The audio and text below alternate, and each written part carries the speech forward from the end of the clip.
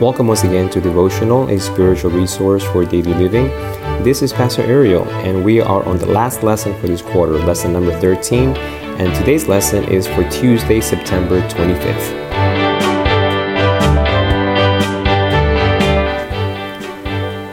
So, we're at the end, the very last chapter of the book of Acts, and the prophecy that Paul revealed to the sailors has come true. The ship has been destroyed, but no one has been lost.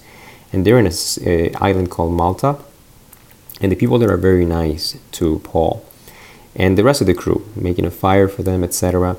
There is something that the lesson brings out that is true. I think is a true statement. But I think it should be tempered or dealt with in a balanced way. I'm going to read you the statement in regards to Paul and his stay in Malta. It says, in Luke's account, there is no mention of a single convert or of any congregation Paul left when he departed from Malta. And keep in mind, he was there for 3 months. Such omission might be entirely coincidental, but it illustrates the fact that our mission in the world goes beyond baptisms or church planting. It also involves concern for people and their needs. This is the practical aspect of the gospel. And I understand the author's intent, and I agree to a certain degree that our mission in the world goes beyond baptism or church planting. But the mission of the church in the world is not simply the meeting people's needs in regards to food, clothing, or health. And that might sound a bit, whoa, hold up a second. Didn't Jesus says, I was in jail and you visited me, I was in the hospital and, you came to see me, I was naked, and you clothed me, I was hungry and you fed me? Yes, he did. But my question is, if I'm willing to give someone physical bread, why would I not want to put that same amount of effort and intentionality and give them spiritual bread as well? When we do kind deeds, you might think, well, you're not doing it, you're doing it with strings attached. You're doing kind deeds with the hopes of sharing the gospel. Well, you need to ask yourself, why would anyone be faulted for doing that, right? Which is the greater good? That I give someone food which will perish, or that I give the person food for eternal life? Let's put it in the context of Jesus, right? Here's the woman at the well coming to get water, and Jesus engages in the conversation, and not because he himself is interested in giving that woman water or the food that the disciples have gotten in town. Jesus' mission was to give her eternal water that will lead to eternal life, living water. So for me is, why can we not make that the center so that everything that we do is governed by that paradigm? Because to say that the mission of the church is not just baptisms or church planting, I agree with just those two specifics, but I would not omit preaching. In Matthew chapter 24, verse 24, Jesus says that, and this gospel will be preached to all the world, and then the end will come. Jesus doesn't say when every hungry person is fed or when everybody in jail has been visited. Let me ask you, why are you visiting somebody in jail? What are you going to tell them in jail? Hey, how much longer till you have parole? Who's your parole officer? How's the food here? Is the bathroom clean? Who's your roommate? Do you get along? Is that the kind of visit that Jesus was referring to in Matthew when he says, I was in jail and you visited me? How about a hospital visit? What was the hospital visit about? How's the food here? What does the doctor say? What is your prognosis? What is that hanging on that IV? Is that the visit? You see what I'm trying to say? If I want to visit somebody in jail and I don't present them the gospel, why am I visiting?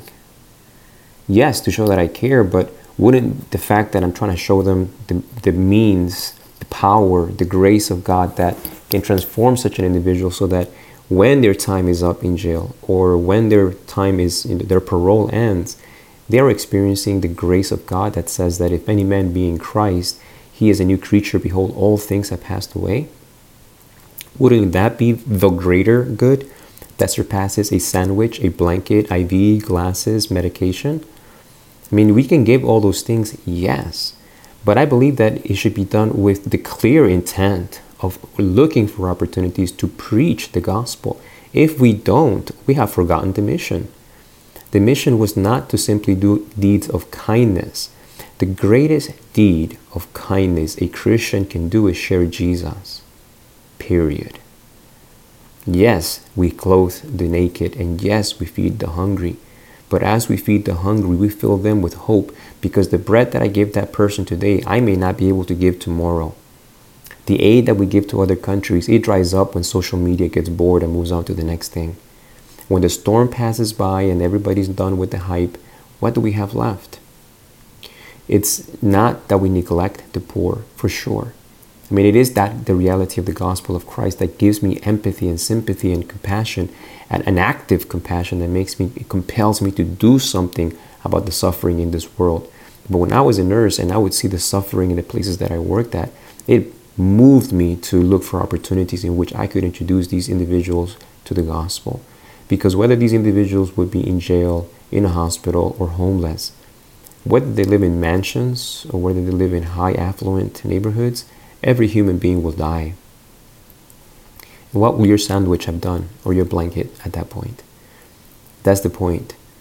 For me, it's if we're going to have institutions of health, I mean, I was working at an institution of health as a massage therapist for a couple of years, and though we were told not to proselytize, you better believe it that I was praying for opportunities to look for opportunities to proselytize, to share the gospel, to preach the gospel of Jesus Christ. I was looking for that. So for me is to have institutions of whatever nature, educational, medical, whatever. Why are we having those again? We cannot say, oh, we're that humble that we're not going to use this as a means to proselytize. We're not going to put any strings attached to the kindness that we do in this neighborhood. Great. Drill the water well, have the people drink water, and never tell them about Jesus. That's the greater good? That's the greatest kindness we could do? I think not. I think that even if I were to never drill a well because I don't have the means or the capacity to do so, but if I were to introduce people to the living water of Jesus Christ, to the hope that in this world they may not get ever out of the oppressive governments they're in, they may never be able to break out of the caste system that their society has cornered them into. I may never be able to give them the means to escape the poverty, the abject poverty that they find themselves in, but I can tell them that there's hope beyond this grave. In Jesus Christ, there's forgiveness of sins and a transformation of heart that we can experience contentment and peace, even though we walk through the valley of the shadow of death at a very slow pace. So I appreciate what the author is trying to do in the lesson, but I felt it was necessary to add that point that, yes, I'm not going to look to baptize everybody that I share Jesus with or to plant a church in every neighborhood that I move into, but certainly to preach, yes. And to give a sandwich with the gospel? Yes.